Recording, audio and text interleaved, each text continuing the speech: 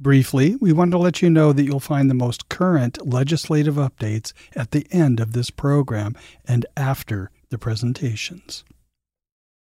My name is John Beethan, a friend of Vance, and the men and women who serve our nation deserve our support today, tomorrow, and always. Please visit Vance today at vanc.me. That's vanc.me. This was recorded on June 16, 2023 at the Carlsbad Chamber of Commerce Military Affairs Committee meeting, which takes place on the third Friday of the month at 8 a.m. And all are welcome. This is Joselyne Grace from Canine Support Teams.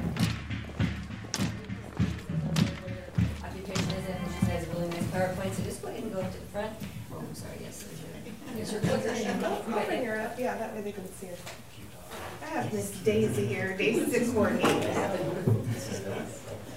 Daisy was donated, so it's not the typical size breed that we see as service dogs, but they do come in all shapes and sizes. Daisy is trained, and she will likely go with a veteran with a psychiatric disability such as PTSD. One of the things we also work in terms of psychiatric disabilities is military sexual trauma. Another one is TBI. So all of those things, just having the dog as a companion is beneficial. And then these dogs know specific things such as my lap. The podcast won't be able to see this, but Daisy, come up. So it's still considered DPT, which is deep pressure therapy. That doesn't mean that it has to be heavy. That doesn't mean that it has to be weighted in the sense that it's, like you would expect of a large dog. But just simply her presence here on my lap, I can start introducing other behaviors such as start breathing, petting, and getting in a rhythm with her heartbeat and my heartbeat. So it can mitigate some symptoms that one might have from PTSD. So that's an introduction of Daisy. About Canine Support Teams. So Canine Support Teams was founded by Carol Rookmore. She's still at the helm. This is our founder and CEO. You see she's in a wheelchair herself. Carol founded Canine Support Teams in 1989. The mission is to provide specially trained dogs to persons with disabilities to support their personal, social, and occupational independence.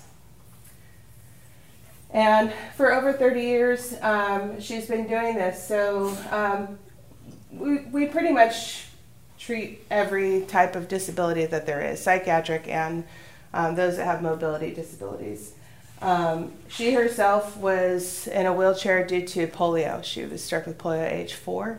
So she's pretty much lived her whole life in a wheelchair, so knows firsthand. This is one of our clients with her dog. A lot of words here. I won't bore you with all these details. But essentially, service dogs are not pets. So while there's value in having a companion, and we do support that as well, sometimes we have a dog that doesn't quite meet the criteria as a service dog, so maybe getting out in public is stressful for the dog. And we honor that. If the dog wants to be a dog, we honor that. And so we say there's no failures. It's a career change. And so that dog could be a social placement, which some of you have heard the term emotional support dog. There's great value in that. There's some veterans that really could just use a companion. And so maybe that means they're going to take the dog out for a walk daily, and where otherwise they would be more of a recluse and not leave their home. And that gets them out, gets them exercise, gets them in the sun. So that's beneficial. So we have the PAWS program that offers those types of dogs for a service dog or for a social placement. Our dogs start out with puppy raisers for the first year and a half of their life. My slides are slightly out of order, so I want to preface it with this first, is that we definitely depend on volunteers for this. So if you yourselves or you know somebody that's interested in supporting us, one of the best ways you can do that is being a puppy raiser. So that would mean you'd receive the dog at anywhere from 8 weeks to 6 months is when we sometimes receive our puppies. And you take the dog everywhere you go. You take it to work, you take it to the store, you take it to restaurants. You also come to our classes at least twice a month at our facility in Marietta. We also do outings. Anywhere from LA to San Diego, we'll have outings. It's usually focused in our area of Marietta. And what we're doing is we're socializing these dogs in areas where anybody would normally go. We all go to restaurants. We all go to the grocery store. So the dog has to get used to those automatic doors. The dog has to get used to riding in the car. The dog has to get used to the shopping cart over those yellow bumps that make those noises that for most dogs that would be quite startling. And these dogs that's just normal everyday life. They've done it a million times. Once the dog reaches about 1.5 years is when it goes into one of our prison programs. So this is one of our inmates. This here is Clover. She's doing a retrieval. Our program in CIW was the first in the state of California over 20 years ago. We still have that program. This gentleman is in CIM. It's the California Institution for Men in Chino. We also have our third program is the California Rehabilitation Center. So we've got 3 prison pup programs where the dogs go and they train in advanced task work. So these dogs are learning, typically it's around 3 different tasks. Retrieval, we all know, and that's for anything. Keys, your cell phone, medication. Tug and nudge are things that, we just put on cue what dogs do naturally. So when I say the dog is working, it's doing dog behaviors. So we've all seen dogs with a tug. They want to pull on it. We use that behavior that they love and they enjoy to put it on cue. So this then becomes an apparatus that gets fitted on cabinets, doors, drawers, and we teach the dog tug. And then we teach the dog nudge, and they also learn to open and shut.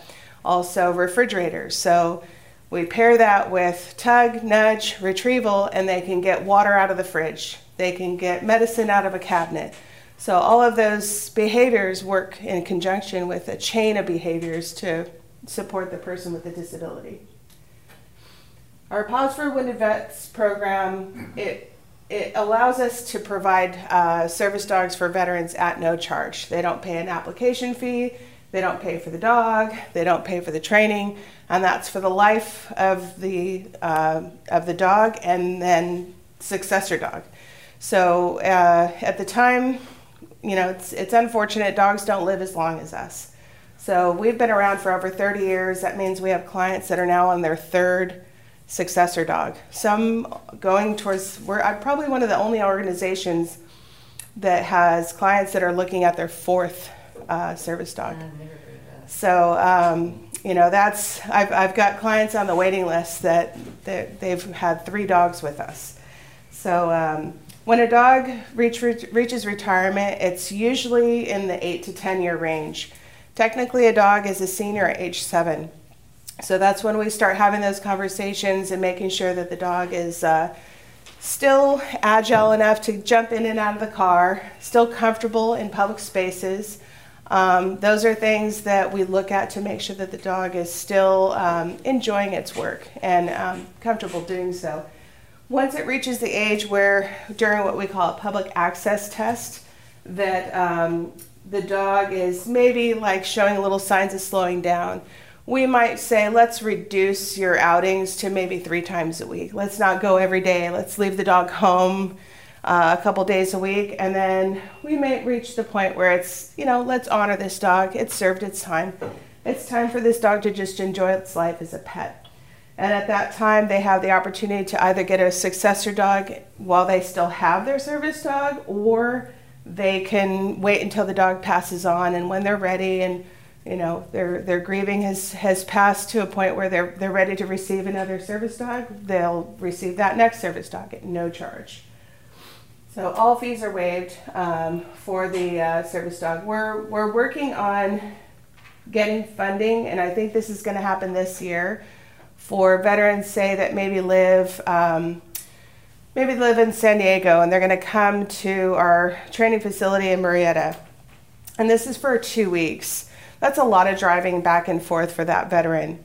So we're working on funding to either provide for the gas, which we all know is astronomically expensive, and for those of us with disabilities, maybe we're not working because we have this disability, that's a huge burden on that person. And so we're working on funding to support them to get that paid for, as well as possible lodging. Do we know approximately what the cost of the 2-week, the travel, lodging, meals, activities, and all would be if we were to fund something? You know, for travel, it depends if they're going to be driving. If they're going to be driving, that's probably going to be about $50 a day for about a 100-mile radius. And if it's for lodging, that's probably going to be, we've worked with some of the hotels locally. They do sometimes offer us a discount, but you're looking at about a $500 to $1,000 cost for that veteran to have lodging for those 2 weeks.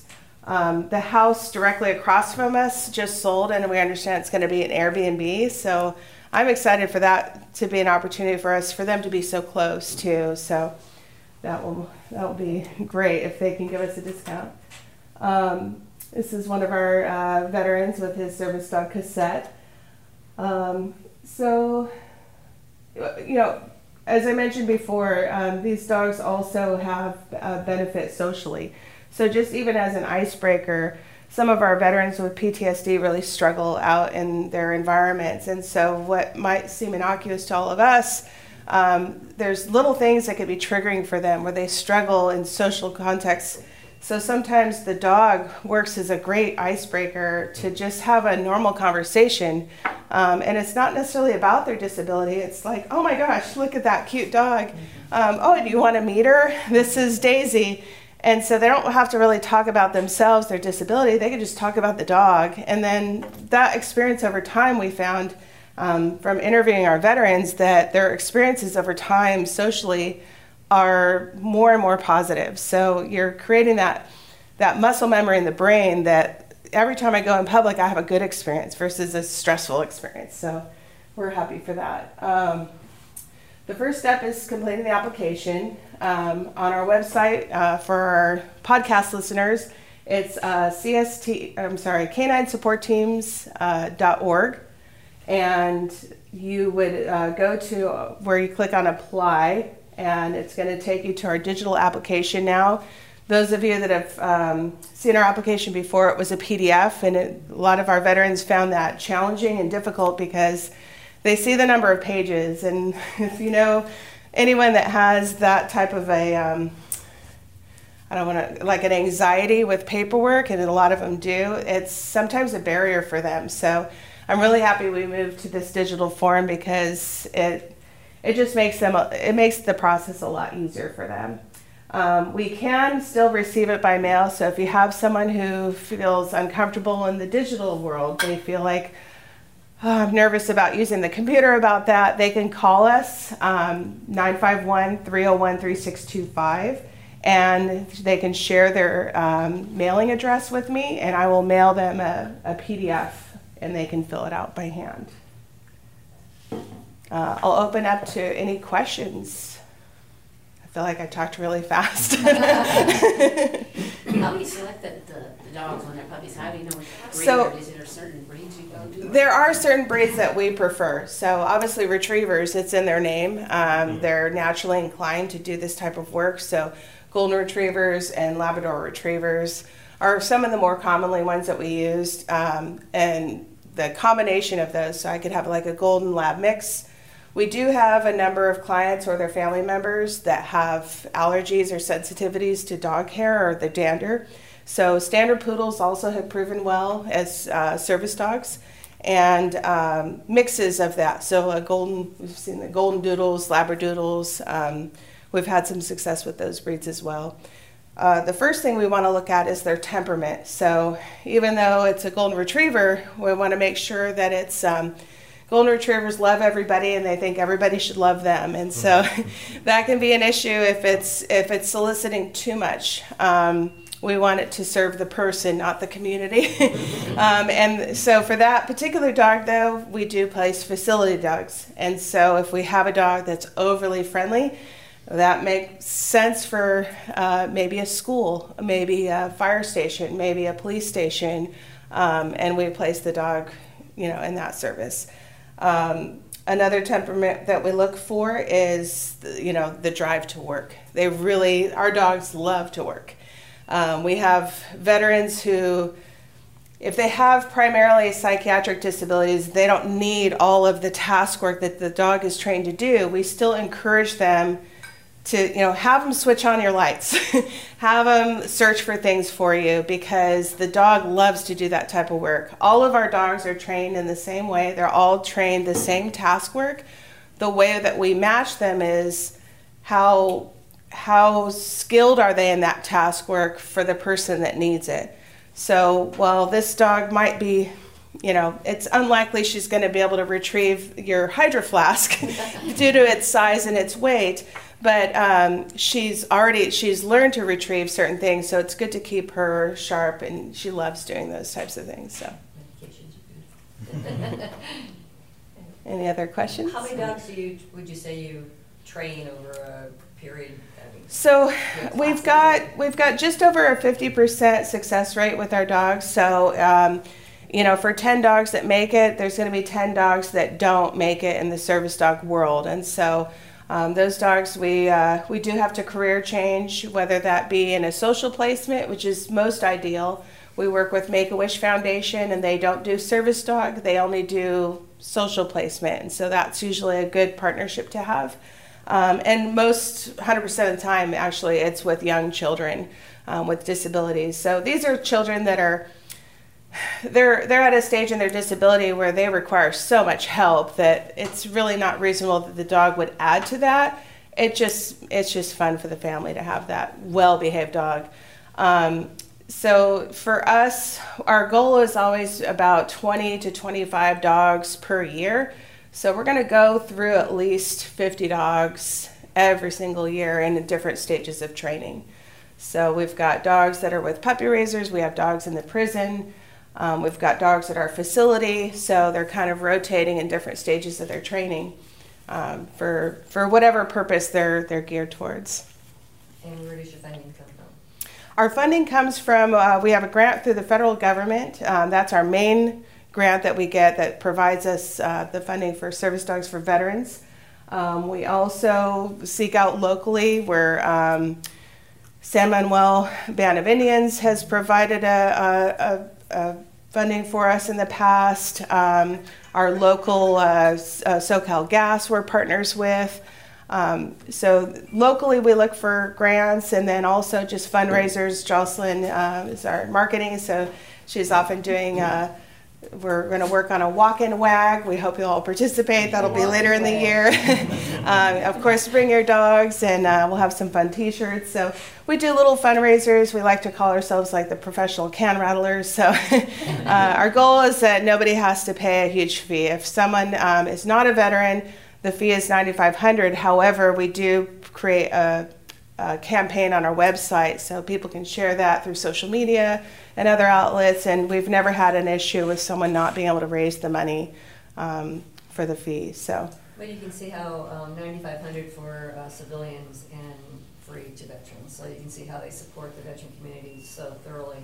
And I've never heard of all my years of doing this of anyone who lets them go through the second, third, and fourth dog as part of a program. So yeah, that's an amazing thing. So many years. So they were around. Are there any other questions or comments? Well, thank you so much. Thank you for having me.